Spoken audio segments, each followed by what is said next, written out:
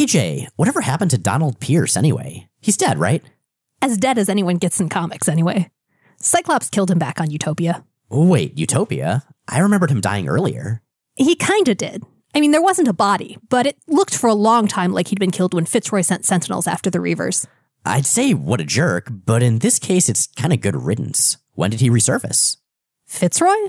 In X-Factor, remember? He was Ruby's boyfriend in the 1191 timeline, at least until he died and Layla brought him back without a soul. No, Pierce. Oh, well, Pierce showed up on and off through the years, mostly around Hellfire Club business or to pick fights with Wolverine.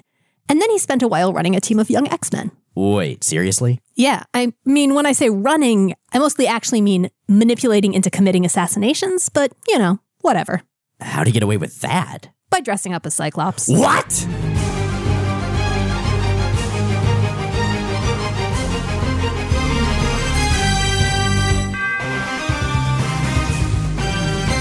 I'm J. Rachel Edidin. And I'm Miles Stokes. And we are here to explain the X-Men. Because it's about time someone did. Welcome to episode 131 of Jay and Miles Explain the X-Men, where we walk you through the ins, the outs, and the retcons of comics' greatest superhero soap opera. And welcome also to us recording a second episode in a row right after the Charles Soule one. So if my voice still sounds kind of weird from me getting over a cold, that's why.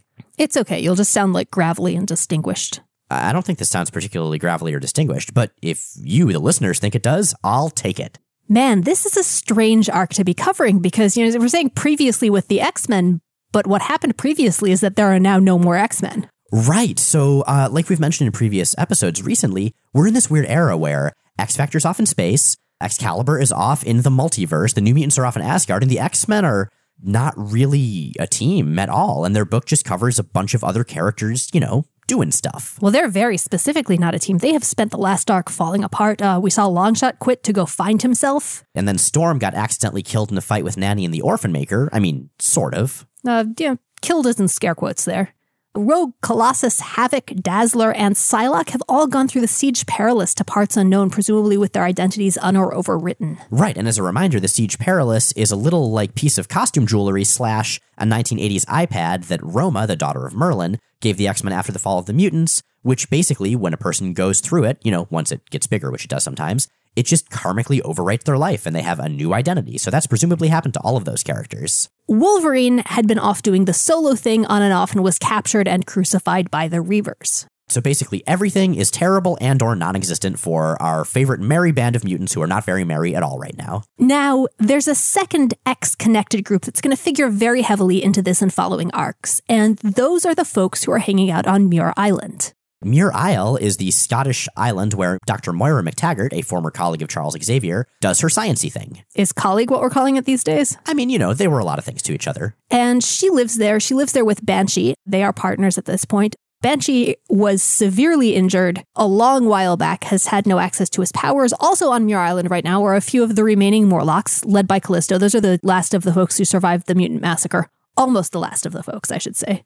And we also have a bunch of Warpies over there from England. Those are children who were mutated by the Jaspers Warp back in the old Captain Britain series and various Captain Britain-related series. Rounding out the Muir Island crew is Legion. This is David Haller, Charles Xavier, and Gabrielle Haller's son. He has dissociative identity disorder, and each one of his personalities comes with a separate set of mutant powers. Also, some of them are super evil. And we also have the trombone, and the class of second graders, and the monster truck. Some of these things are lies. That may be the deepest cut we've ever done. Listeners, if anybody knows what the hell we're talking about, we're very impressed. So I guess we might as well just go ahead and dive into this bizarre collection of issues on Uncanny X-Men number 252 to 255. 252 has the title, Where's Wolverine? And I'm kinda bummed that it wasn't a Where's Waldo style book. Now I'm just imagining Waldo in his striped shirt with his hat, nailed to a giant X in the rain. Welp, you made some choices just there. Oh man, I'm really glad that wasn't in any kids' books. I would have had even more nightmares. See, instead, I'm just imagining Wolverine claws popped in sort of the iconic pose with the little beanie and the sweater. And you have to find, his weird Weapon X project electronic stuff that he wore instead of pants. That's somewhere on the page as well. And he's got a zillion clones, and you have to figure out which one is the real Wolverine because he's missing his left shoe.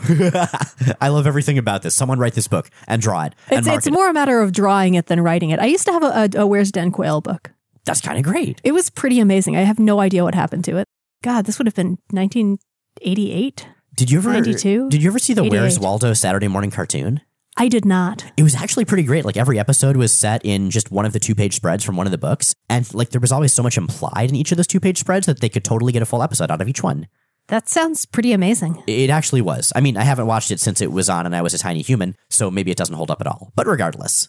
So anyway, where is Wolverine right now? Well, right now, Wolverine is basically where we left him, which is in the former X-Men's Australian Outback base. He has gotten himself uncrucified with the help of the mall rat who's been hiding out in the Outback, Jubilee. Jubilee has dragged him to her room, hidden in the back tunnels of the base, while the Reavers, meanwhile, have taken over the entire facility. And I want to rewind a little bit and talk a little bit about the creative team for this issue, because we've got a substitute line art team, and I love them so much. Right, we have Rick Leonardi, he's kind of the go-to substitute for a bunch of X-Books at this point, isn't he? Yeah, he's very versatile. He's very familiar with the characters. Yeah, he's great. He is like the X-Men pinch hitter. But he is being inked this time by Kent Williams, who we last saw on Havoc and Wolverine Meltdown. And those loose inks seem to work really well with Leonardi's exaggerated style.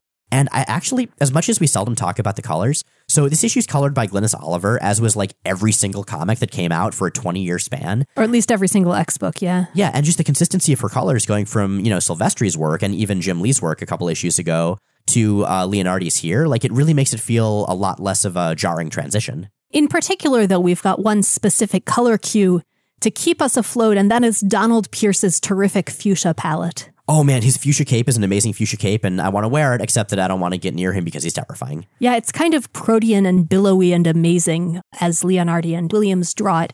So Pierce is nominally in charge of this group, but with him as well we kind of have a blended Reaver team at this point. We have his Reavers and we have Lady Deathstrike's Reavers. Right, so he's got Bonebreaker and Skullbuster and Pretty Boy, and she's got Macon, Cole, and Reese, right? Who are the 3 guards who Wolverine had cut up in the Hellfire Club. So basically they're the Brady Bunch of Reavers at this point. Oh man, this changes everything. Now I'm just picturing the grid of 9 people, except it's all horrifying cyborgs who are murdering everybody around them. I mean, pretty much, yeah. Like, the extent to which Pierce and Lady Deathstrike are Reaver Dad and Reaver Mom, and, like, the ones who sort of keep the rest of their obnoxious Reaver kids in line. I cannot overexpress it. And once I thought of that, it became the filter through which I read this entire arc, and I'm really sorry for that. Oh, man, it's a story of a lovely lady whose very physical form has become a mockery of all that it means to be human. I love everything about this plan. The Reaver Bunch does fit the Brady Bunch rhythm, too. Perfect. Now, speaking of family relationships, we actually almost kind of do in a sense, because Pierce and Lady Deathstrike have this kind of unexpected but consistent romantic connection almost. Because they're the Reaver Bunch. Oh, that's the only explanation. Their mom and dad Reaver. Their romance is what has blended these 2 Reaver families, and now they have to deal with their various Reaver crushes and Reaver jealousy, and the fact that sometimes when they're bad, Pierce takes away their entire bodies, which definitely happens during this arc. Well, I don't remember the Brady Bunch having quite so much of an S&M quality to the parents' relationship, because like the way Pierce treats Lady Deathstrike, like he's very cordial to her, but he also, throws her around a lot, although I love this quote right here. Then Pierce, as a woman and machine, and as a warrior, you will find, possibly to your sorrow, that I always give better than I get. At which point she flips him for real when he's, coming on too strong. And I actually really enjoy the way that Lady Deathstrike is written in this era. Lady Deathstrike's a hard character to capture. I mean, you can see her done right, for instance, in that Marguerite Bennett story that she did for the Logan Legacy, if you remember that one. Yeah, that's a terrific story. It's her and Marguerite Sauvage, I think. And that's very much the Deathstrike we're seeing here. One who is absolutely ruthless, but who's also very, very rooted in her sense of honor. And that comes into play when the Reavers are searching the base, and she finds Pretty Boy in Wolverine's quarters, messing around and basically being an obnoxious high schooler, like he is, kind of, in murdery brain tentacle ways, with Wolverine's honor sword, the honor sword of the Yashida clan. Right, yeah, he's all like, cutting up the mannequin that's holding Wolverine's samurai garb and just being a total douchebag about it. And Lady Deathstrike, I mean, okay, let's get this out of the way. Lady Deathstrike's enmity with Wolverine makes no sense. Like, basically, she's mad that his skeleton stole her dad's stuff. Yeah, Pierce's doesn't actually really make any sense either. Wolverine cut his arm one time. That's basically it. Wow. I mean, I guess he did expose him as a cyborg to the rest of the Hellfire Club, which presumably led to him getting kicked out of the inner circle for reasons that I can't quite pin down, because why would they even care? I can't imagine they would. Like, that's the one thing that they're really petty about. But yeah, so Lady Deathstrike's origin of her enmity with Wolverine doesn't make sense, but the relationship that enmity creates, that sort of burning hatred of Logan, but also the respect for him as a warrior, for me, that's what makes the character so compelling, you know? You know who aren't nearly so compelling? Macon, Cole, and Reese. Okay, so yeah, Macon, Cole, and Reese, those are the Hellfire Club guards from right before the Dark Phoenix saga, or during it, depending on how you count, that Wolverine initially seems to have killed, but then they sort of walked back on that editorially, and they just got cut up a lot. They are rapidly growing into the Three Stooges of our extended Reaver family. It's kind of ridiculous. Like, at one point when they're searching the base, because everyone's looking for Wolverine at this point, because they want to, torture him some more. When they're searching the base, Cole is talking about how much he hates healthy food, and so he smashes the refrigerator because it's full of healthy food. Yeah, no, he just yells, "I hate health food!" at one point. It's kind of great. They're the comedy trio of 1989. Well, all I can think of is Iggy Pop in The Adventures of Pete and Pete just staring at the camera and going, "I hate canoes." Oh, geez. Yes, that's a good thing to come back to. Yeah, always. But yeah, like at one point, they're talking about the Siege Perilous that the X-Men went through, which I have to kind of wonder. I mean, how do they know about what the Siege Perilous does? Cyborg stuff. I don't know. They're Cyborg ridiculous. intuition. I love the way they talk. Allow me. Too darn metaphysical for me, bro. I like my fights like I do my babes. Up close and personal. As opposed to metaphysical babes? I mean, it's the Marvel Universe. That is actually a possibility within the dating pool. That's actually a really good point. But yeah, they just keep referencing movies over and over again. So one of them says, "This town's the Nostromo, we're the crew, and he's the alien." Actually, whichever reefer that was, the alien in this scenario would definitely be Jubilee. That's true, because Jubilee is in fact hiding, watching them, waiting for the correct moment to, well, as it turns out, not strike, but run. And she is the sassiest xenomorph. Major League Lumpoids think they're like so cool. Probably the luckiest moment of their day is when they find their feet to put on their shoes, you know? Because Jubilee never stops talking, even if it's only to herself, which charms the hell out of me. I gotta say though, like, as much as she's putting up this brave face to the reader, to herself, like, the art and the writing really do sell the fact that she is terrified. She can also get away with movie references in ways that I think the Reavers can't so much. They kind of come off like grown-ups trying to talk like how kids talk. She just kind of comes off as herself with a few notable exceptions. The upstairs is like jam-crammed with the Oppos. Ultimax, Bad News Bears, total toadstools. I don't know what that means. Miles, this is how everyone talked in 1989. Don't you remember? Oh, yeah, right. I totally remember, Jay. But yeah, so she does head back to Wolverine. She's helped him off the cross, and she's been attempting to take care of him. Because it's important to remember that in this era, while Wolverine does have this invincible healing factor in the present day, well, he did before he lost it and then died, at this point, it was finite. If he got messed up enough, it would get burned out to the point where it couldn't really do anything for a while. And he is in bad shape at this point. He has been really severely injured. He can't really move. His wounds are infected. He is actively hallucinating Carol Danvers and Nick Fury, who, to their credit, are yelling at him to stop threatening Jubilee. Right, who he doesn't even realize is there. And in fact, once he pops his claws and lunges at her, she just zaps the crap out of him, and he gets knocked against the wall, even going so far as to apologize. "My mistake.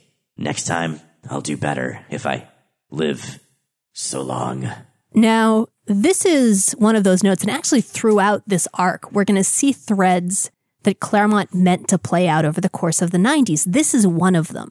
Right, and a lot of this we've gotten from Brian Cronin's Comic Book Legends Revealed series at CBR. That's a really good series. If you haven't checked it out, I highly recommend it. So he tells us about how Claremont was actually planning to have Wolverine's gradual weakening, both of his healing factor and of his fighting skill as he got more and more messed up, eventually lead to his death fighting Lady Deathstrike, and later resurrection as a sleeper agent by the ninja clan The Hand. This would be done much later in the story arc Enemy of the State, written by Mark Millar. And so, yeah, I mean, there are so many 90s plans, like you mentioned, Jay, that Claremont just didn't get to. We're probably going to come back to those pretty heavily in a future episode, but for now, we'll just bring them up here and there as they're relevant. Now, the Reaver Bunch is still trying to hunt down Wolverine, or whichever of the X-Men may still be hanging around. And they are upping their game. They are bringing in the robot dingoes. Do you remember that episode of the Brady Bunch where, like, Jan and everybody got a bunch of robot dingoes to go hunt down a hairy guy out in the desert? I do. Deathstrike, however, insists on going alone because, she's a badass ninja lady with giant fingernails. She doesn't want to fight with a bunch of dingoes by her side. Yeah, why the hell is she hanging out with these guys? They're all terrible. They're all cyborgs. That's really the only reason I can think of. I guess they all hate Wolverine. There are a lot of people who hate Wolverine. She could find a much better group than this. Like, she has her pick of half the villains in the Marvel Universe. Pretty much, yeah. But it turns out to be a good call because as the rest of the Reavers travel together, they fall into a trap Wolverine set. Bonebreaker sees Wolverine's mask peering over a bunch of water pipes and, of course, completely opens fire, thus flooding the Reaver tunnels and sending them all washed away, which is pretty undignified. Deathstrike, meanwhile, stashes Wolverine's honor sword in Jubilee's hidey hole, which she's located, basically figuring that either she'll kill Wolverine or he'll kill her, and either way, one of them is probably going to want to come back for the sword. Yes, although I'm pretty sure that plotline gets dropped for a long time and then the sword just shows up somewhere later. But, you know, these things happen. What Wolverine's actually busy doing is confronting Pierce and his robot dingo buddies. Yeah, and Wolverine just cuts the crap out of all the dingoes because even if he's beaten all to hell, he's still Wolverine. He's not going to get taken out by some dingoes. I mean, that's what he calls people when he's mad at them in Pride of the X-Men. Any more toys, Pierce? Or this once, you're going to be man enough to take me on yourself. Come on, why hesitate? I can barely stand. Makes this a fair fight. Of course, I should warn you, I ain't working alone. Eat plasma, dirtbag! And Jubilee zaps the crap out of Pierce, burying him under a bunch of rubble, which there's a lot of rubble around here. It's very handy. So here's a question. Do you hear the animated series music in your head every time she makes an entrance? Because I totally do. That's interesting that you say that, because for me, Jubilee in the comics and Jubilee in the cartoon are just such different characters from one another. Like, the Jubilee in the comics is just so defined by this insecurity and terror that she covers up with bravado in a way that I don't think really came through in the cartoon. In the cartoon, she's more the viewer surrogate, and in this, she's really not. But her entrances all have that sort of cartoonish, buoyant feel to them. Like, anytime she pops up in a fight, anytime she's got a one-liner, like, they all feel like that's where you cut to commercial. Okay, that is perhaps a very good point. I'll totally buy that. Yup. And yeah, so this is really the beginning of the Wolverine-Jubilee dynamic that everybody knows so well, largely, in fact, from the cartoon. Stay with me, girl. You're marked. Can you make it on your own? I can try. What the heck? I got nothing better to do, but you gotta do something about this macho attitude. I mean, it is, like, so lame. And so Wolverine and Jubilee head off and escape, and we're actually not going to see them for quite a few issues, which means that the remaining vestiges of the X-Men in, you know, X-Men, that's it. They're gone at this point. Yeah, everyone else's memory is pretty much wiped, which brings us to a quick look at some of their compatriots, former and future. Now, we said that there was no X-Men right now, but there's going to be a group who's basically operating in their stead. Those are the X-Men of Muir Island, who will be forming up over the course of the next several issues. First off, we have Amanda Sefton and Alisanne Stewart. And as a reminder, Amanda Sefton is the daughter of Margali Sardos, who we met in an old X-Men annual that we haven't actually ever covered, where the X-Men went to hell to rescue Nightcrawler. And Brigadier Alisanne Stewart is the leader of the Weird Happenings organization. Now, the last time we saw Amanda Sefton was, I think, in Uncanny X-Men number 206. That was when the Beyonder had really messed up the X-Men, and Nightcrawler was doubting his belief in God and his belief in anything. And so even though he and Amanda were in love, he basically accused her of using her magical powers to manipulate him into feeling that way. And they, split. The last time we saw Brigadier Stewart, she was fighting alternate universe Nazi Callisto and Moira McTaggart, who had come through a multiversal portal created by Widget with a train propelled by a giant purple dragon. And that's why Excalibur is the best. But yeah, Amanda's looking around the lighthouse. She had apparently heard that Nightcrawler had resurfaced and was now on this team Excalibur in Britain.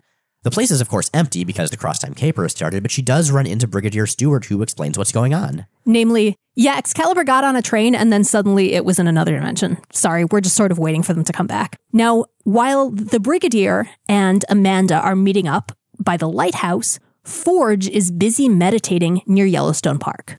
Yeah, now, Forge we haven't seen in a while. But as you may recall, he is sort of a man of two worlds. He's very much a technologist. That's his mutant power. He can make any sort of machine or invention, and that's the world he's chosen to live in. But he's also a Native American shaman. He's a Cheyenne, I believe. And he's starting to really reconcile those two halves, which, about time, as much as the conflict between them has been an interesting sort of definition of his character. And Forge's last intensive involvement with the X-Men was in Fall of the Mutants. It was when he effectively appeared to have sacrificed the lives of the entire team. And as far as he knows, that's exactly what happened. And that was all done to right a wrong he created back in Vietnam when he summoned a bunch of demons, including this being called the Adversary. So Forge has a vision or a dream. He sees Gateway chained up outside an old-style Wild West saloon.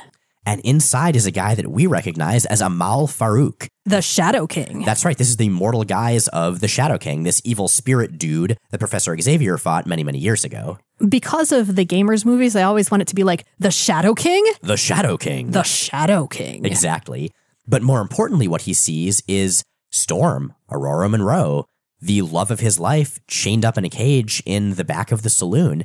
And as he watches her, Storm sort of goes from an adult woman and morphs into a child, into a young girl. So that's weird. Unfortunately, Forge doesn't have the chance to ask Storm what's up because he is quickly ensnared into a psychic arm wrestling match with the Shadow King. Okay. Yes, literally. So you know how like when Professor Xavier fights the Shadow King on the astral plane, they get this cool gladiator armor and this big epic fight? Yeah, this is an arm wrestling fight until Forge gets so pissed off that he punches Amal Farouk in the face, shattering his head. That's cheating. I'm pretty sure you get DQ'd from arm wrestling if you do that. It's possible. But as this, jars Forge out of his vision, he realizes, okay, based on what I just saw, A, that was creepy and there's some weird Egyptian dude who apparently is evil, and B, Aurora is alive. The X-Men must somehow be alive. He is mystically certain of this, and so he gets off his butt and starts thinking about where to go next as well. Now, if you're thinking that he and Amanda and Alicent might all eventually end up in the same place, you in fact would be correct. And they're not the only ones.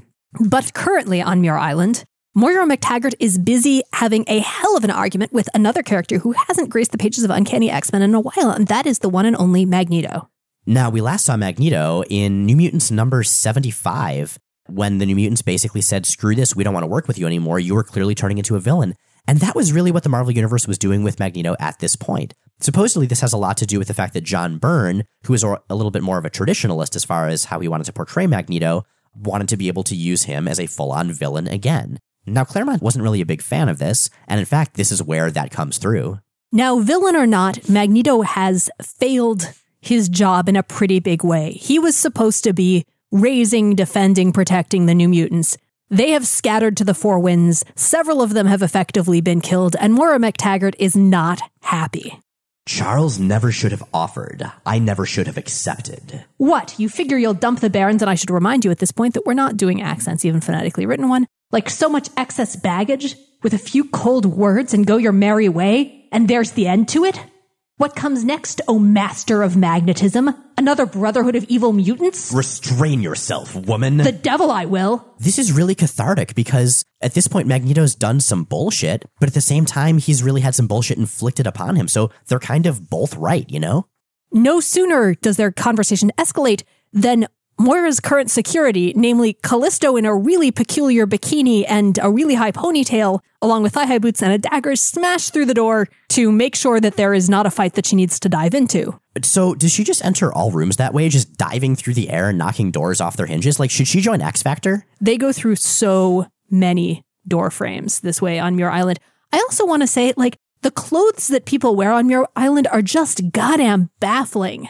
Yeah, Moira's dressed pretty weirdly later as well. It's Moira's true. basically always dressed like she's about to go clubbing during this era, and it's really peculiar and also really inappropriate for lab wear, for reasons that have nothing to do with character performance and everything to do with basic safety. Now, I will say the fact that Moira's getting a little more sexified and harsh at this point, there is story justification to that to a degree, and we'll get to that pretty soon. God damn it, woman, get some protective eyewear. But regardless, Magneto's talking about how he's got to be strong enough to protect mutants. He's protesting Moira's protests.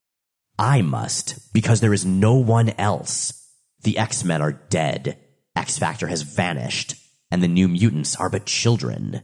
Too much is at stake, Moira. I cannot fail. Don't you see, Magneto? If you lose yourself in the process, you already have. Don't you see, Doctor? If everyone is after me, the arch-villain who has, as expected, finally reverted to type, no one will be after you. Man, this super reminds me of the letter that Cyclops leaves for Wolverine when he breaks out of prison after Avengers vs. X-Men. You know, I can kind of see that. Yeah. It's got a bit of a Dark Knight thing going on. But what it also does is this beautifully elegant solution for these different portrayals of Magneto that are seemingly contradictory, because the way Claremont wrote Magneto was always as this very complex gray character who had a really good heart, who was just trying and who we were seeing progress with. The way Louis Simonson and John Byrne have been writing him, not so much. He's been falling further and further into villainy, and this lets us basically have our cake and eat it too. We can see Magneto's actions of getting more and more villainous, as making sense because apparently his motivations totally line up with the way Claremont had been writing him. And I really like that it remains ambiguous as to whether that stance is truth or just rationalization on Magneto's part. We never really find out. And I appreciate that. I think that actually works very well with the character. You mentioned Burnham. This was in preparation for a specific event, right? Yeah, this was in preparation for specifically the Mutant Wars. That was going to be this giant crossover that was going to happen in a year or so after this, involving all of the X-books. It was going to be all the different mutant and human factions coming to a head. Basically, it was everything Magneto was talking about in New Mutants number 75 that motivated him to join up with the Hellfire Club and turn into a person the New Mutants didn't want to trust at all. It never, however, happened. Instead, we got the Extinction Agenda. As to why, nobody really knows. This was while Chris Claremont and Louise Simonson were still running the X universe. And so, in theory, if they still wanted to do the Mutant Wars, they could have, but we never got that crossover. Now, Moira McTaggart, recognizing the threats that come with an impending crossover event, sends Callisto to New York to seal up the tunnels in the basement under the X-Mansion where all of the secret stuff is, so that villains like Magneto won't be able to use them. Callisto heads off, and in the next issue, she's going to be captured and tortured by Mask's Morlocks. Mask has reunited the Morlocks under those. We're not going to go into that here, but man, Mask is a super jerk. He is, and he's actually going to be a surprisingly major X-antagonist for the next couple of years on and off. Yeah, Callisto's going to stick around as well, but for right now, she's out of the picture. Now, later on Muir Island, after Callisto's gone, after Magneto's gone, they receive a distress call from a nearby ship. Apparently, the crew is slaughtering each other, and the person calling with this distress call is none other than the former Polaris, the former partner of Havoc, Lorna Dane. Now, for some very quick, previously in the Lorna Dane files, she had been possessed by Malice, who is a sentient and angry necklace. For a slightly more complicated than that, but for our purposes now, a sentient and angry necklace for a very long time. She'd broken free of that only to be captured by Zaladane, her on-again, off-again sister, because Lorna basically doesn't have any consistent relatives. It's Maximoff twins level ridiculous. Oh, it might be even worse, yeah. Who took her to the Savage Land and sucked away Lorna's magnet powers, at which point Lorna started being nigh invulnerable and huge and super strong. Right, so, that's the thing. Also, her hair is just getting better and better. It's this giant green, it makes Wolverine's hair look like, Professor Xavier's hair. I mean, it's still roughly Malice-styled right now. It is, yeah. But regardless, what she's saying is that all these people are slaughtering each other. She doesn't know what's going on. She needs help. They need help. And Moira tells Banshee, hey, there's too much risk. I mean, you don't really have your powers anymore. Well, there was that one, Retribution affair story in Marvel Comics Presents, but we're not going to mention that. But yeah, Moira's worried he's not going to be okay because of the problems with his powers. Banshee decides that there's only one way to find out, and for the first time since X-Men 119, he uses his powers. Yeah, he lost his powers in a fight with Moses Magnum. You remember Moses Magnum, PI? That guy was pretty great. God, that was so long ago. That Phoenix was still alive. Yeah, it was a while ago. It was when the team was split up and each half thought that the other half was dead. Mm-hmm. And so, yeah, Banshee does manage to rescue Lorna from this ship, although at the cost of the ship itself. It's just sinking. All the people are trying to kill each other, and they all die, which you'd think would be mentioned a little more. But regardless, Lorna's okay, so at least that's a thing. Now, Lorna is concerned that perhaps the animosity between the crew members may somehow have been her fault. And I think we should take a moment to talk about what's going on with Lorna between the lines, behind the panels, and long term. Because while this would be a spoiler if this were a current comic, this is good context to have reading it in retrospect. So basically, the Shadow King is the big bad of this entire era. And if Claremont had stuck around, would have been the big bad for even longer, well into the 90s. Up until, I think, Uncanny X-Men number 300. That was supposed to be the big final conflict with the Shadow King. But what's going on right now is that the Shadow King's energy has been gradually seeping into Lorna for confusing reasons. And so her size, her strength, her invulnerability, and the negative emotions that seem to pop up all around her, that's his fault right there. Yeah, the loss of her mutant powers and possibly the removal of Malice have left some sort of spiritual or psychic void in her, which the Shadow King has rushed in to fill. He's going to be gradually possessing and making his way into more and more of the folks on Muir Island over the course of the next several arcs. Right. But in the meantime, in the Outback, so you remember how the tunnels got flooded when Wolverine, fooled Bonebreaker? So the Reavers are cleaning up those tunnels as Pierce is rebuilding the Reavers that got all messed up by that big catastrophe. Yeah, Mick and Cole and Reese are basically okay. Bonebreaker, Skullbuster, and Pretty Boy are not in great shape. Yeah, and Pierce is rebuilding them. And if we haven't mentioned before, it's been retconned at this point that those Reavers, like the original Reavers that the X-Men fought before they took over the Australia base, were actually built by Pierce. Like, Pierce is a character that when he showed up, his deal was, I'm a cyborg in the Hellfire Club. And there's just been sort of more and more context built around him every time he shows up. The important part, though, here is that he's Reaver Dad. He totally is Reaver Dad. Now, you boys, I know you've gotten yourself into trouble, but... So, while Reaver Dad is doing repairs, what's Reaver Mom up to? Well, Reaver Mom is actually, with a sniper rifle, through the scope, watching Wolverine and Jubilee escape. She's watching them drag themselves away from the Outback base. She has the option of shooting them. She could totally take them out right now, but she decides not to. Not today, and not like this, struck down from ambush when you are too weak from wounds to defend yourself. As I am samurai and daimyo, warrior and nobility, so too in your own way are you, to be treated with respect. When we meet, the final, fateful time, it will be as equals on a field of honor. And this is the Lady Deathstrike that I like. This is why I love her as a character. Deathstrike celebrates her moment of nobility by heading off to Psylocke's swimming hole to go for a quick swim in the swimsuit that she has thoughtfully packed along with all of her Reaver stuff and swords. I always just got the impression it was what she wore under her outfit all the time. But regardless, I really do love the way that Silvestri and Leia Loa, who also helps with art on this one, draw her. I mean, she's elegant, she's classically beautiful, but she's also covered in, robot parts. I mean, that beauty is compromised, is altered at every square inch by what she's done to herself. And I think it's a really good metaphor for kind of what Lady Deathstrike represents, sacrificing one's humanity for revenge, letting one's ideology, one's toxic, destructive ideology, destroy what makes you, you. I mean, that's certainly one perspective, and I can certainly see her being used as a metaphor for that, but I would like to state for the record that she looks fucking awesome. She also just looks fucking awesome. That's true. She really does. She and Pierce do their weird power struggle flirty thing. And man, I don't buy them as a couple. Yeah, I don't really either. I mean, it's clear that's the intent, and Claremont and Silvestri do their best to sell that dynamic, but it just doesn't make any sense. I mean, Pierce is a total douchebag. For me, their relationship read as a leg-humping dominance play from Pierce and manipulation from her. Yeah, I guess I can buy that as well. But regardless, they decide that based on the research they've done, Wolverine's clearly not around here anymore. Where could he have gone? Well, probably to one of the only places where he still has living friends, Muir Isle. So the Reavers are taking a vacation. Come on, Brady's getting the bus. Which brings us, I believe, to Uncanny X-Men 254, all new, all different. Here we go again with yet another riff on a cover riff that we will see again and again and again and again, which is the Giant Size X-Men #1 cover, the new team sort of busting out of a hole. And this new team is unexpected, and we'll get to who they are. But yeah, I mean, this book is really trying to sell this as a new beginning between the title referencing Giant Size, the cover referencing Giant Size, the fact that, all of the previous main characters are gone or dead in some fashion. It's a bizarre, brave move on Chris Claremont's part.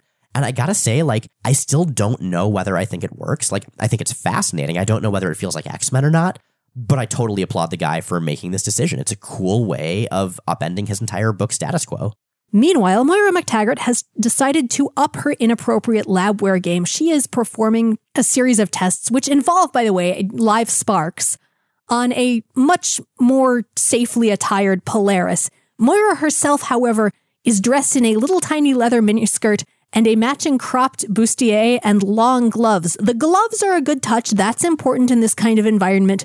But how much bare skin she has going on relative to what she's doing strikes me again as probably against a lot of recommendations and regulations. And once again, Moira, for fuck's sake, get some protective eyewear. The Shadow King hates OSHA is what it comes down to. Everyone hates OSHA. It's X-Men. But yeah, she's basically trying to figure out what happens to Lorna, what happens to the former Polaris, and she can't really figure much out. She does, however, say, well, the way your magnetism was taken away by Zaladane, I believe that scientifically speaking, she must actually have been your sister. And that will never be retconned away, and no one can ever contradict it. To which I just say, let's move on.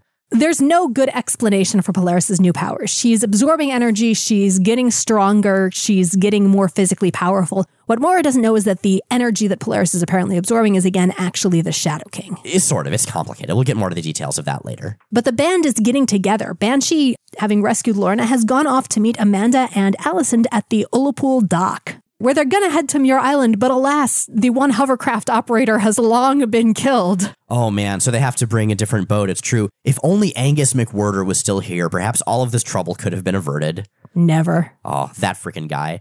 But regardless, they all have some history. So Banshee and Amanda have worked together back when he was an X-Man, and she worked with the X-Men a whole bunch when she was involved with Nightcrawler. And Alicent mentions that in her early days with the Weird Happenings organization, Banshee was one of her first Weird Happenings, which may or may not be a euphemism. Right. But I do really love that because, I mean, the dynamic they have right here, like he's this sort of easygoing, rakish, almost scoundrel, and she's just this sort of uptight, prim and proper cop, and they're just like baiting each other constantly. It's wonderful. Hey, dude, Banshee spent a really long time as an Interpol agent. I think actually longer than he spent as a supervillain. So, well, right, but he's still rakish. He's always been rakish. Well, he has scoundrelly sideburns. Oh, they're such good sideburns. So, yes, they start to head back to Muir Isle, so that everybody can meet up and compare stories, when he just gets fucking shot by a sniper and falls out of the boat and everything is terrible. Fortunately, he's traveling with a sorceress who is able to pull Alicent overboard as well, turn both of them into mer creatures of some sort, grab onto Banshee, who's actively bleeding out in the water, and teleport the three of them back to the medical bay at the Muir Island facility. Where they're met by not only Moira McTaggart and Lorna Dane,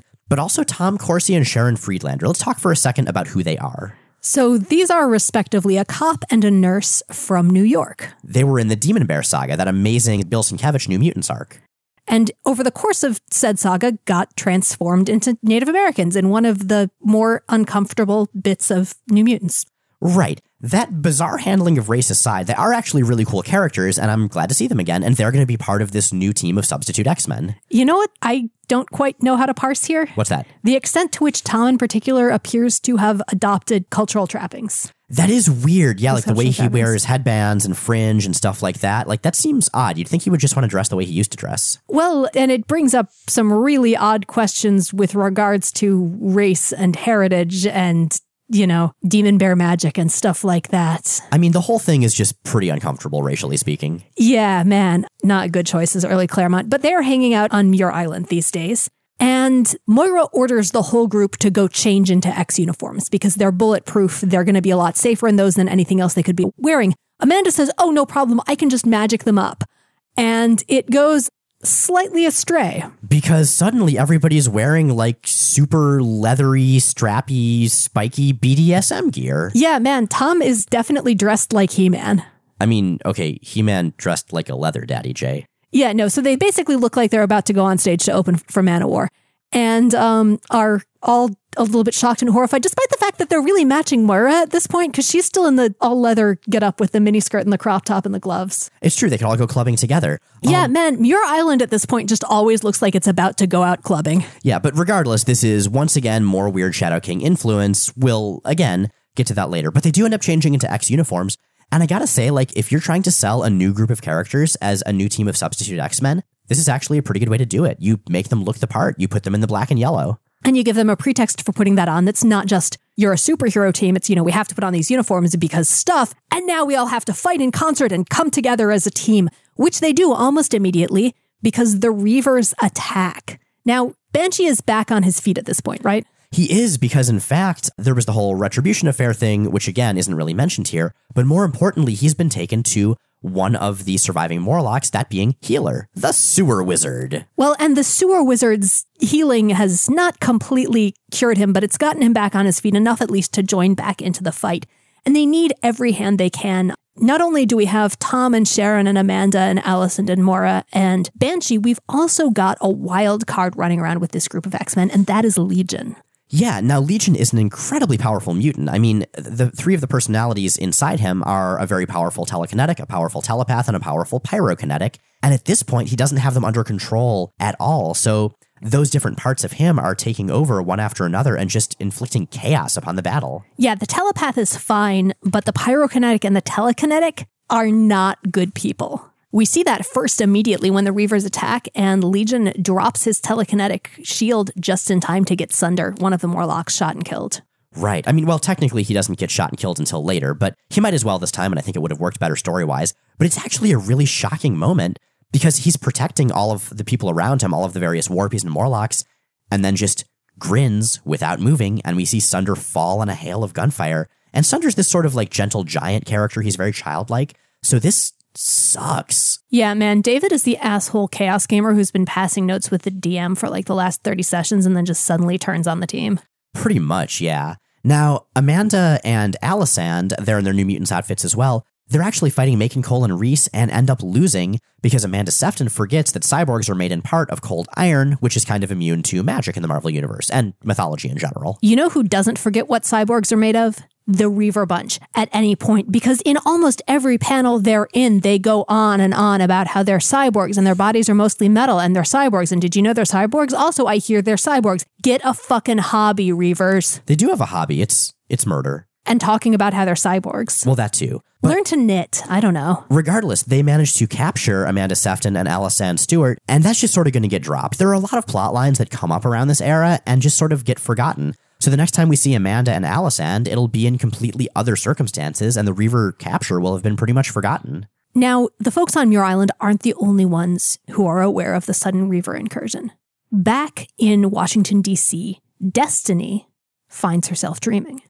Yeah, Destiny is a member of Freedom Force. Her mutant powers involve being able, as you might imagine from her name, to tell the future. And she sees herself inside this crystal mansion. There's a clock near midnight that's on her chest, and there's an hourglass that's almost empty on her forehead. And this is significant. Now she sees everything in crystal around her, including Raven Darkholme, Mystique, her lover, her friend, and her partner. Raven Darkholme, the name she chose for herself, just as she did the code identity Mystique. She has never looked more lovely.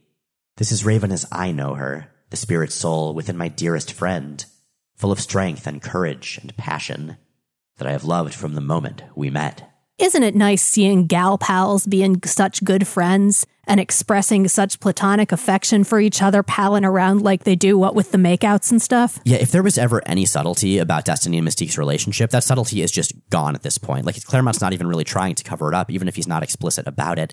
And I gotta say, like, Destiny and Mystique, to me, they're one of the great couples in all of comics. Like, as much as Mystique is sort of a terrible human being and Destiny's morals are questionable as well, their love is just so believable. It's so real. It's so strong and passionate and vibrant. And so that makes the fact that Destiny is gonna, well, die in this storyline super, super tragic. Frankly, you talk about how could anyone not perceive that? This arc is one of the ones that makes me angriest that they weren't allowed to be specified as an actual couple on the page.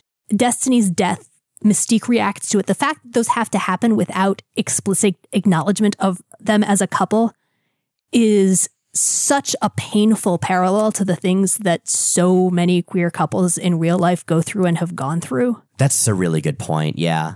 Mystique in some ways is left in the end of this as every partner who wasn't allowed in a hospital room, because they lack that legal status at that point, or whose name didn't show up in obituaries because someone's family didn't approve. The erasure of those relationships in context of major life events and tragedy and death is something that always hits me really hard when I see it happen in fiction for other reasons, because it's such a striking and tragic reflection of reality for a lot of people. No, I completely agree. And I mean, I do think it's important to acknowledge that this was the best we were able to get in 1989, and it was actually much better than a lot of what we were seeing in superhero comics. Like, Claremont really was pushing the envelope as hard as he could, even if it could have gone further and been much better. Yeah, I mean, again, he was working under the Comics Code, and this is fucked up and sad, and I'm still, saying that this was progressive for its time is really significant, but I feel like we should also acknowledge just how fucked up that time was.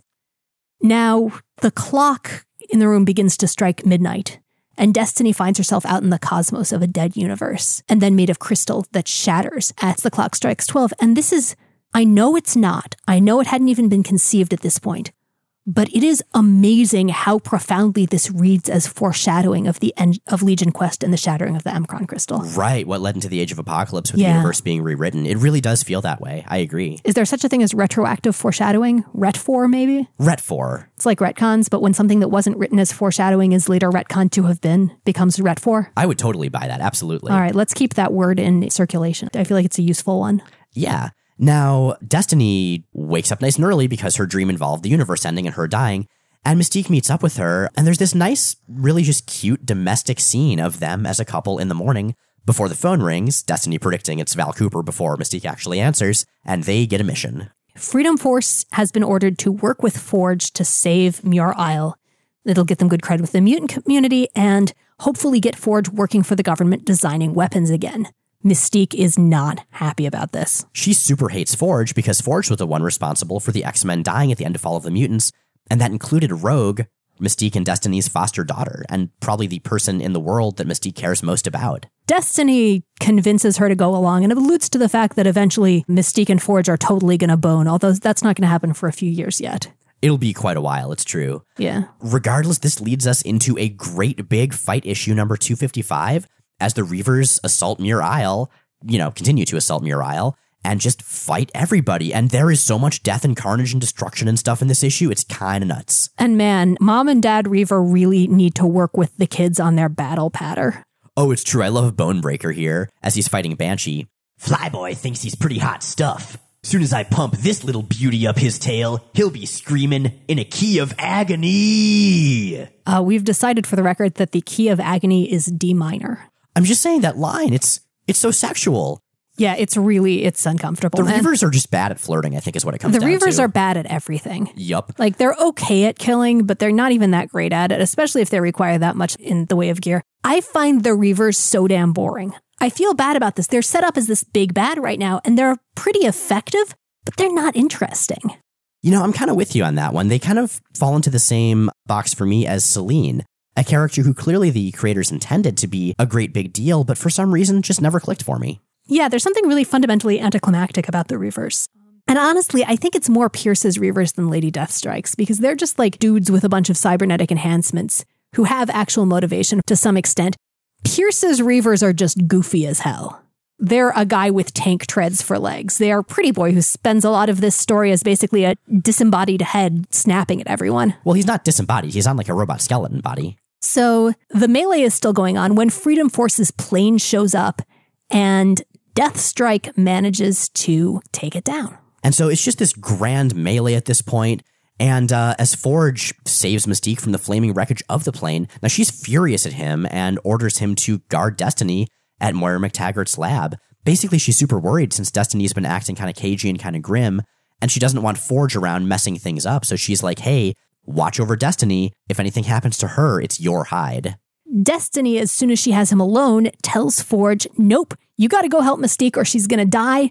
And also, by the way, love her as much as I have with all your heart because, it's up to you now. And Forge says, my heart's spoken for, old woman. Thus speaks one aware solely of the present, who perhaps forgets that, for all their passionate glory, it is the nature of storms ever to pass. And so Forge leaves. He goes and helps Mystique out, and Destiny turns around and sees Legion. Hello, Legion. Were you perhaps expecting to find two of us here to serve your pleasure, silly boy? Outside, the fight continues. Pierce kills Stonewall. Oh, I like Stonewall. He had a nice little mustache. He was a lawyer. And Skullbuster is about to kill Mystique and Pyro when Forge uses his big fancy techno gun to blow Skullbuster in half. It's going to be ages before Skullbuster is resurrected. And the Reavers all flee. I mean, they've done a whole bunch of damage, and with Forge still in position to, snipe at them, they figure there's not much more they can do. At which point, Tom, Sharon, and Moira bring Destiny's body to Mystique. She was killed off camera, and I think that's actually a really good decision. I mean, everyone knew it was coming, Destiny most of all herself, and seeing it would have just been gratuitous. It's almost sadder this way, honestly. Mystique, though, is furious. That's two you owe me, Forge. A debt that will never be forgiven, and one you can wager your soul will be repaid in full measure. I really like how Mystique never ever gets over Destiny's death. I mean, we saw as recently as the end of the Wolverines miniseries right before Secret Wars that it was still like the defining factor in her entire existence. Yeah, we see, a good 20 years later, almost 30, a Mystique who is willing to destroy the universe for a chance to see Destiny again. Like, they are one of the great romances of comics and of Marvel. And this is, again, man, the things that they can't acknowledge at this point are so starkly and profoundly present. Absolutely. So, with most of the danger past, I mean, we've certainly had some casualties here. I mean, Legion is still just hanging out, so there's that. There is that, and that won't go well in the future. But Banshee actually meets up with Forge to watch the sun set or rise. It's ambiguous. It's one of those. And offers him some presumably spiked cocoa as they sort of check in and talk about the future. Yeah, Polaris has told Banshee at least that the X-Men are alive. Because she got to see them back in the Savage Land, of course. And Banshee asks Forge if he's a traveling man, and the implications that the two of them are going to go look for the X-Men. And in fact, this is going to be a plot line going forward. And they're actually really cool partners. Like, I love this concept, and I've not read all the issues in the upcoming run. Like, I've read about them, certainly, and I've read some of them directly. And so I'm really excited to see where this specific plot line goes. Now, speaking of those missing X-Men, let's check in with one of them. Well, sort of, yeah. Let's go to Cairo, Illinois. Oh, Okay. That's ironic. Sidebar, Cairo, Illinois. Really, Chris Claremont? It's pronounced Cairo in Illinois. The one in Illinois is. Well, it's still spelled Cairo, and it's still clearly a direct reference. Yeah, and there is basically a hurricane blasting through town as a silhouetted young woman looms above. To which a random dude trying to fight the flood with sandbags and stuff tells his friend, "In all my born days, Zeb, ain't never seen a storm like this'n." Because, a storm like this'n, because that's young Storm right there, but she's different. Get it? But we have seen her, like, as a kid in multiple things before, mostly in Dreams and Visions, but we have totally seen Kid Storm. Well, Zeb hasn't, so there you go. Well, maybe Zeb should have been reading Uncanny X-Men.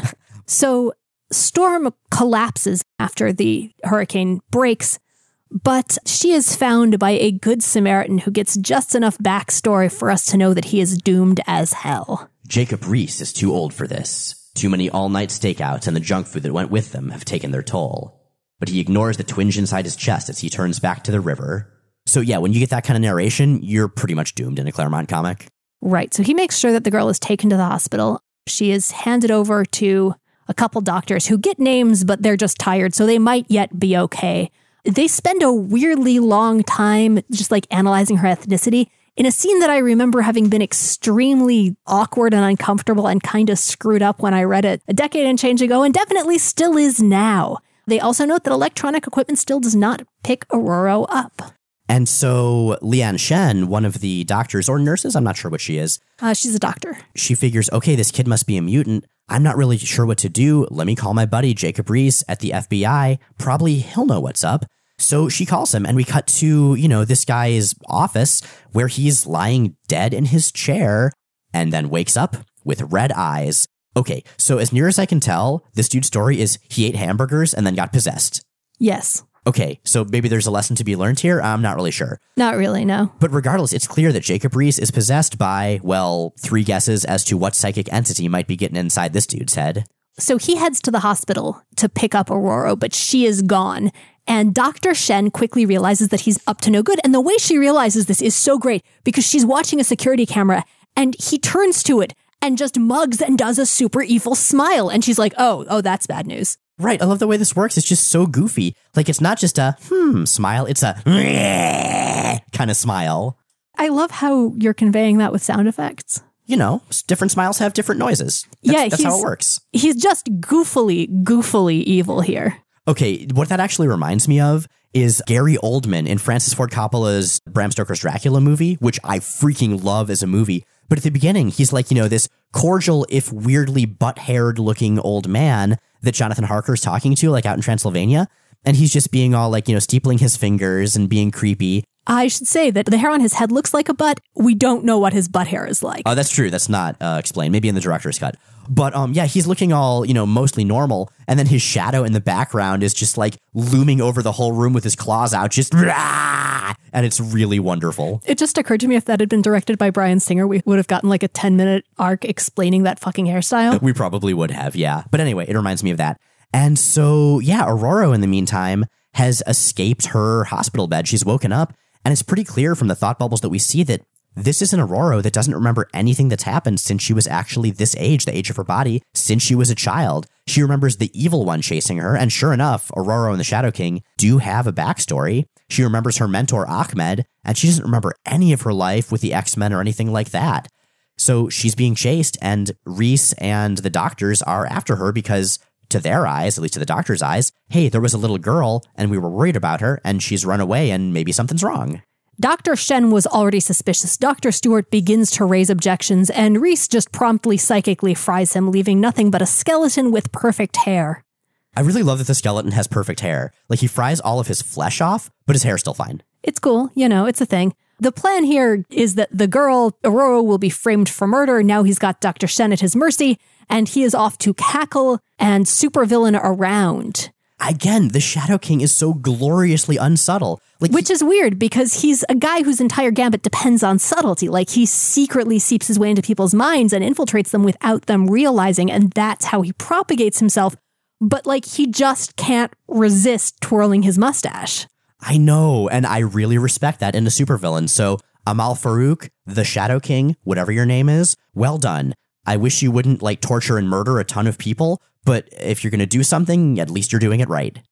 I have no idea how to segue from that to Psylocke. Like, that's kind of a scene-ending line right there, possibly an episode-ending line. Good God, Miles. Well, maybe we can just use the most effective segue of all and say, meanwhile... On an island in the South China Sea, Matsuo Tsurayaba and his blue-black mullet have been called in by his ninja buddies. Now, Matsuo Tsurayaba, he's a member of the Hand. He's this sort of young, rich dude. Later on, he's going to be associated with the Upstarts. He's going to be a major character going forward, and I remember him being kind of boring, so hopefully he'll be more interesting this time. In this scene, he at least is. His associates have called him in because a purple-haired telepath with no memories, who is invisible to all of their electronic surveillance, has washed up on the shore a week ago.